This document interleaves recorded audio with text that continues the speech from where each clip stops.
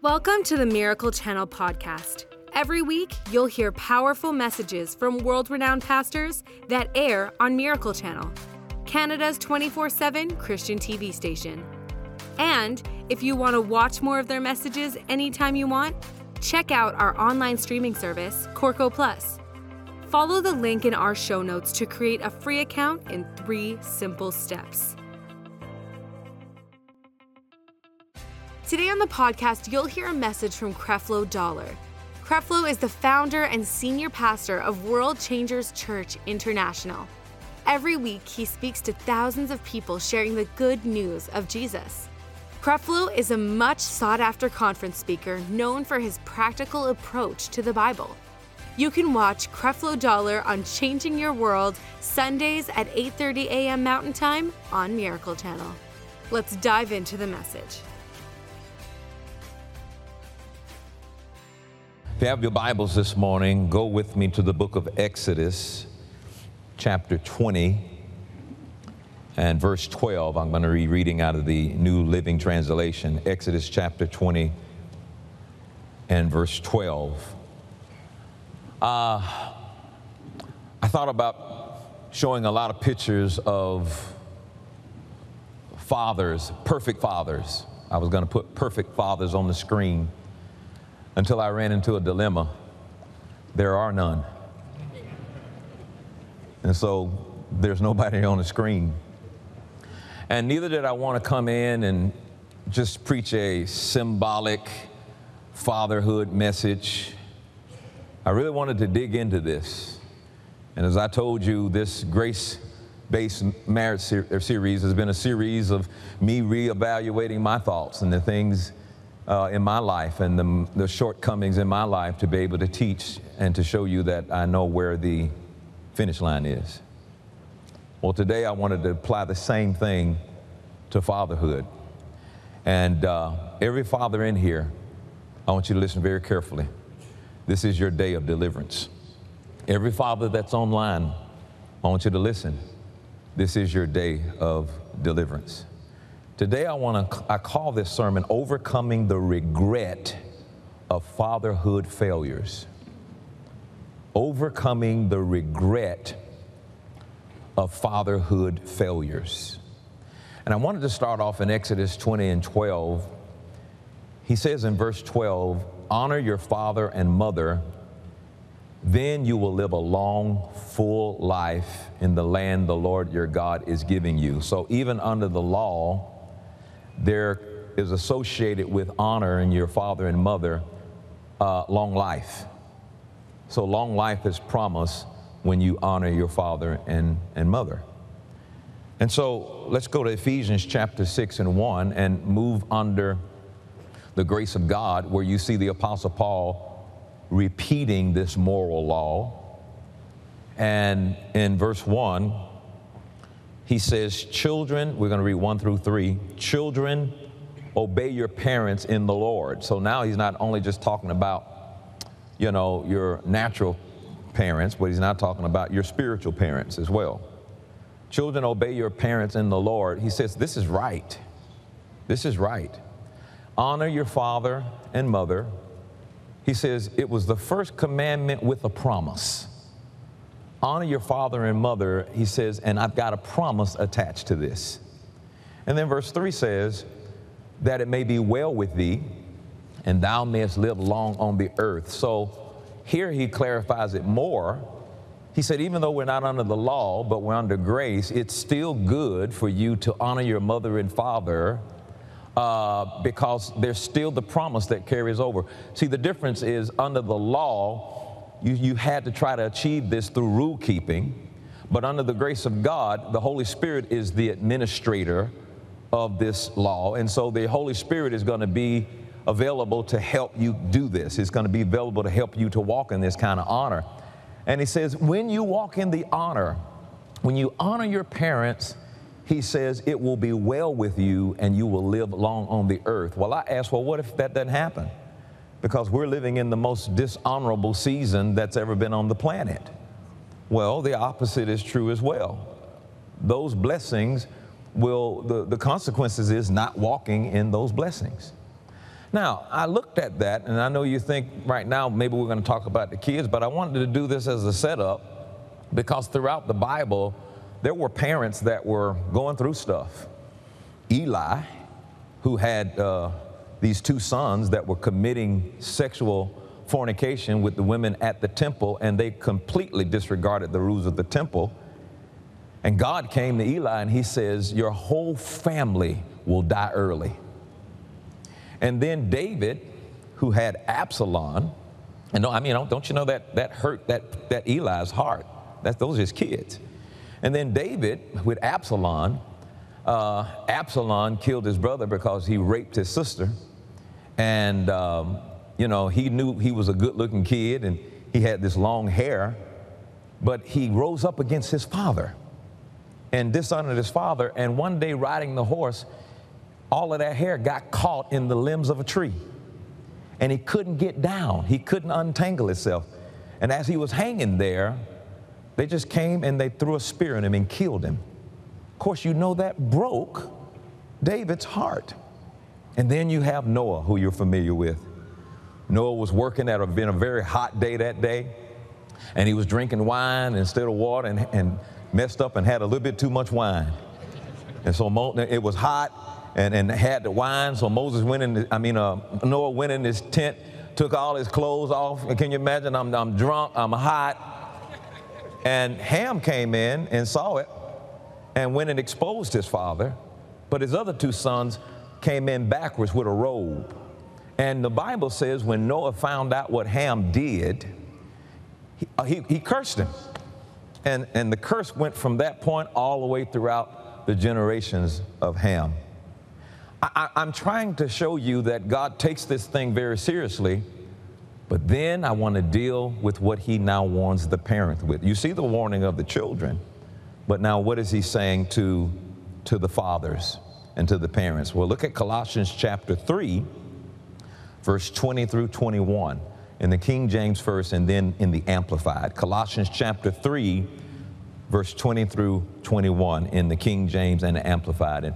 And pray for me. I don't want to miss out on the revelation God showed me trying to rush through it. So I'm not here today to try to get through the message because there's just a lot of neat things that are going to happen here today. Verse 20 says, children, obey your parents in all things, for this is well-pleasing unto God. So you can see God's attitude about that. But then look at this. He said, fathers, provoke not your children to anger, lest they be discouraged. Look at this same verse of scripture in the Amplified Bible. He says, children, obey your parents in everything, for this is pleasing to the Lord. Fathers, do not provoke or irritate or fret your children. Do not be hard on them or harass them, lest they become discouraged and sullen and morose and feel inferior and feel frustrated. So while there is a warning and information given to children about how to honor their father, there's also specific information given to fathers. Wait a minute, don't break their spirit, one translation says. Don't frustrate them, one translation says. And what happens, a lot of us as fathers, we have done just that. At sometime in our life in raising our kids, again, out of ignorance, we've done that.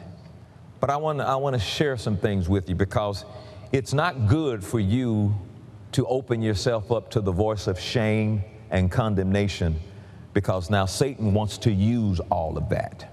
Listen to me carefully. I don't know any father who doesn't feel like they have failed on some or even on numerous occasions. This feeling of failure can, if you allow it, this feeling of failure can fall out of control. And it can prevent you from being the leader God wants you to be in the home if you allow the feelings of failure to dominate you. Feelings of inadequacy will sometimes cause you to engage in something I call self-shame. Feeling like I'm just inadequate to be the father, or maybe I should have never did it, or I'm just not a good one. Those feelings of inadequacy will move you into self-shame. Now listen to me carefully. This is a trick of the devil, and he's tricked a lot of fathers. So the feelings of inadequacy trying to move you to engage in self-shame. And the Bible says, he that believeth in God he that believeth in Jesus shall not be put to shame. And so what happens is it tries to engage you into self-shame to reinforce your initial failure. So it's all about keeping you in that spot of failure. I'm a failure. I'm a failure.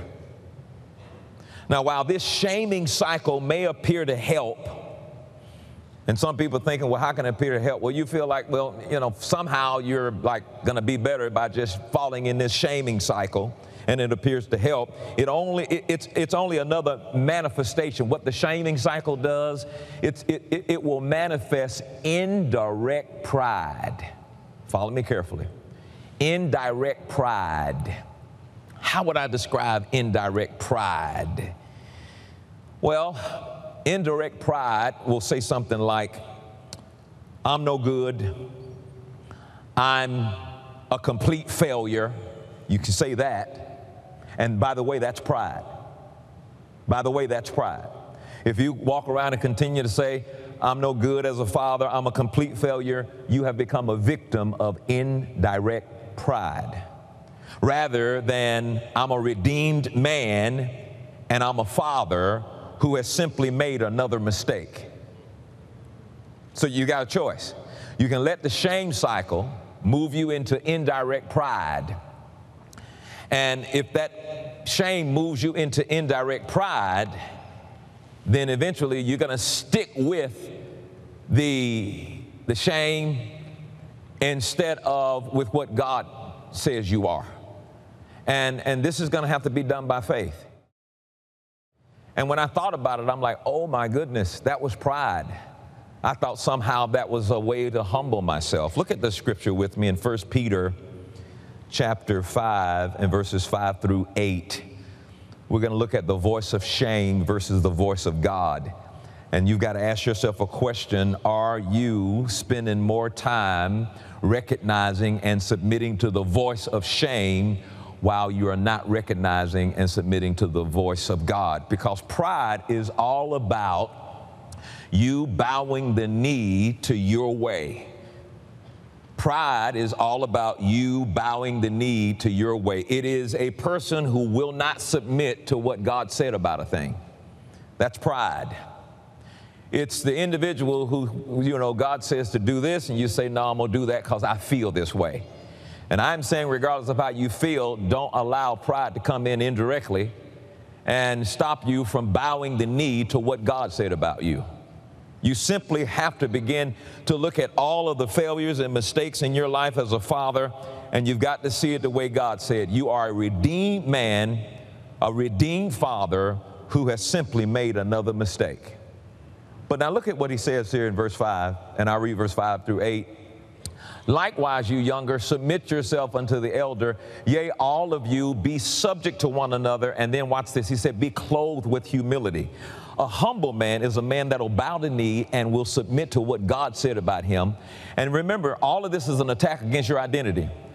You are the righteousness of God. You have been redeemed, but Satan wants to attack your identity and say, you cannot be righteous. You cannot be redeemed. Look at what kind of father you are. Look at the failure that you've had in your life as a father. All right, now if you look at that, then now you're prideful. You're refusing to submit to and refusing to be clothed with humility. The Bible says, be clothed with humility.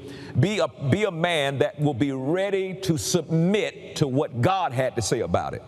I don't care how hard it is. Be willing to submit to what God had to say about it. I'll show you in a moment. But here is Paul, who absolutely, gave the church trouble. Had a lot of people killed in the church and stood by and watched the stoning of Stephen as he gave his permission to go ahead and kill Stephen. Now he gets born again and he sees Jesus on the road to Damascus, and he has a memory. All of this stuff didn't go away. He had a memory of everything that he did. And I can't imagine what it was like for him now to be a born-again man and having the memory of everything he did. everybody that got killed, all the families that were separated because of him. And yet he showed up in 2 Corinthians, I'll show you in a moment, and said, I have wronged no man, I've defrauded no man, I've corrupted no man. How can you say that? I tell you how you can say that, because he says, I will humble myself and submit to what God said about me, and not by the lie and the shame of all the things that really were. All right, now, watch this. He says, for God resists the proud. So you need God's help, but how can he help somebody who's operating in pride? Think about it. How can God help a man who's operating in pride and won't submit to what God had to say about the thing? And as a result of you not submitting to what God had to say about the thing, you're operating with pride. And God says he resists the proud. You're still going around saying, I'm a failure. I'm no good. I don't know, somehow you think that you're going to get somebody's pity or something like that. But God says, I resist the proud, but I'll give grace to the humble. And God is saying to every man, if you will accept what God has said about you, and you'll accept his redemption and accept his forgiveness, then grace will be there to repair you and everybody else that was damaged. But it can't do that when you're operating in this indirect pride. Go to the next verse. In verse 6, it says, now humble yourself, therefore, under the mighty hand of God. Why? So he can exalt you in due time. You're going to have to come away from the shame, from the condemnation, even the guilt. You're going to have to come away from the feelings of failure. You're going to have to come away from naming yourself a failure because of what you did, and accept who God made you. And believe that and humble yourself to that. Humble yourselves, therefore, under the mighty hand of God, that he may exalt you in due time. God will exalt you. He'll exalt you out of that place of failure. He'll exalt you out of that place of shame. He will exalt you out of that place of condemnation if you'll concede and commit and bow the knee to what he has to say about you. Next verse. He says, casting all your care upon him, for he careth for you. That's awesome, because he says, if you're going to humble yourself before me, cast your care upon me. You know what he's saying? If you don't cast your care upon him, you're in pride. God says, cast your care upon me because I care for you. And you say, no, I'm going to worry. I'm going to carry the care. You're in pride. I know it may seem like, like you're an awesome person for carrying the care, but he's like, in the same context, when he's talking about humility, he is saying, cast your care upon me. That's humility.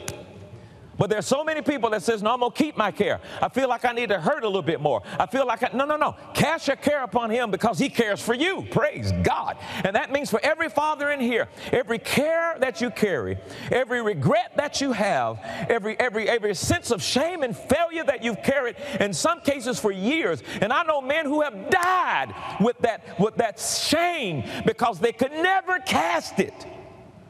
And it's hard for men to talk about their failures, especially to their children. And they've died with that because they took pride keeping it versus casting it. And look what he said in verse 8. This is so awesome. He says, so be sober. When you're humble, you're sober. When you're in pride, you are drunk. You're intoxicated. You're intoxicated. You see that? See, Satan wants to keep every man intoxicated. You're intoxicated when you're in pride. He said, be sober, be vigilant, because your adversary, the devil, as a roaring lion, is walking about seeking whom he may devour. And you know who he can devour? A prideful man. He can devour a man who refuses to bow the knee to what God said about him. He can devour a man who walks around for the next 10 years of his life and he says, I'm a failure, I'm no good. A man who's operating in that shame cycle. Satan can show up and devour you. But he says, if you'll humble yourself under my mighty hands, I'll provide grace. And that grace will set you free from your past. The Lord said to me this past week, he said, tell the people, don't let your past rob your future. He said it like that. I said, don't let your past rob your future. And I said, don't you mean rob me of my future? He says, no, rob your future. Because if you remain in your past, your future has been robbed from you. The good things that God has prepared for you has been robbed from you. And I tell you what, God can make you a better father today. All right, you can't go back and do nothing about what you did in the past. It's gone. It's gone. But if you'll accept who God told you to accept and what he told you to accept about yourself. And if your children will let go of it too, because the problem is also with the kids. They hold on to the past. It robs the future of a better father. And then the father holds on to the past, and it robs him of his future. And there is no future for the relationship because the past, like a robber, stole the future. Glory be to God. Are you listening to me? Look at this in 2 Corinthians 7, verse 2 and 3. And the question is, are you more committed to the voice of shame versus the voice of God? I'm more committed to the voice of God, not the voice of shame. I've danced that dance long enough. Over. I am not committed to the voice of shame. I'm committed to the voice of God. I got to. I would love to go back and redo everything that I did wrong, but I can't. That's impossible. You got to go forward. Even when Jesus was in the Garden of Gethsemane and he took on all of the sins of the world and began to sweat blood, he did not allow that heaviness and that burden to keep him in that place. The Bible says he moved forward just a little bit. Every man in here, you got to move forward just a little bit. You got to go. You got to go forward. Enough's enough. Enough's enough. You've whined and you've hidden. You know, I know men who, you know the pain of dying with regret? God doesn't want you to die with regret. The pain of dying with regret, wishing you had a chance to do this, wishing you had a chance to do that, that's not the will of God for your life. Today's got to be the day where you let it go. You got to let it go, and you're going to have to trust God and just be there, and be there the better man than you were that other time. And every time the devil shows up and says you're a failure, you say, no, I'm not. I'm the redeemed of the Lord. Hallelujah. You're a failure. No, I'm not. I'm the righteousness of God. You're a failure. Oh, you're trying to take me back to my past, but I have left that place. I don't live there no more. Everybody got a past, but you don't have to live there no more. I don't live there no more, and I'm not going to let you cause me to move back in my shack when God has delivered me into a mansion. 2 Corinthians chapter 7 and 2 says, Paul is talking here, and at first I thought Paul was lying because I had read about all the stuff that Paul did. Paul said, receive us. We have wronged no man. Stop. Paul, what you talking about? Well, I just read it right over here, like right next door to the left. How you was wronging people. He said, I've wronged no man. We have corrupted no man. We have defrauded no man.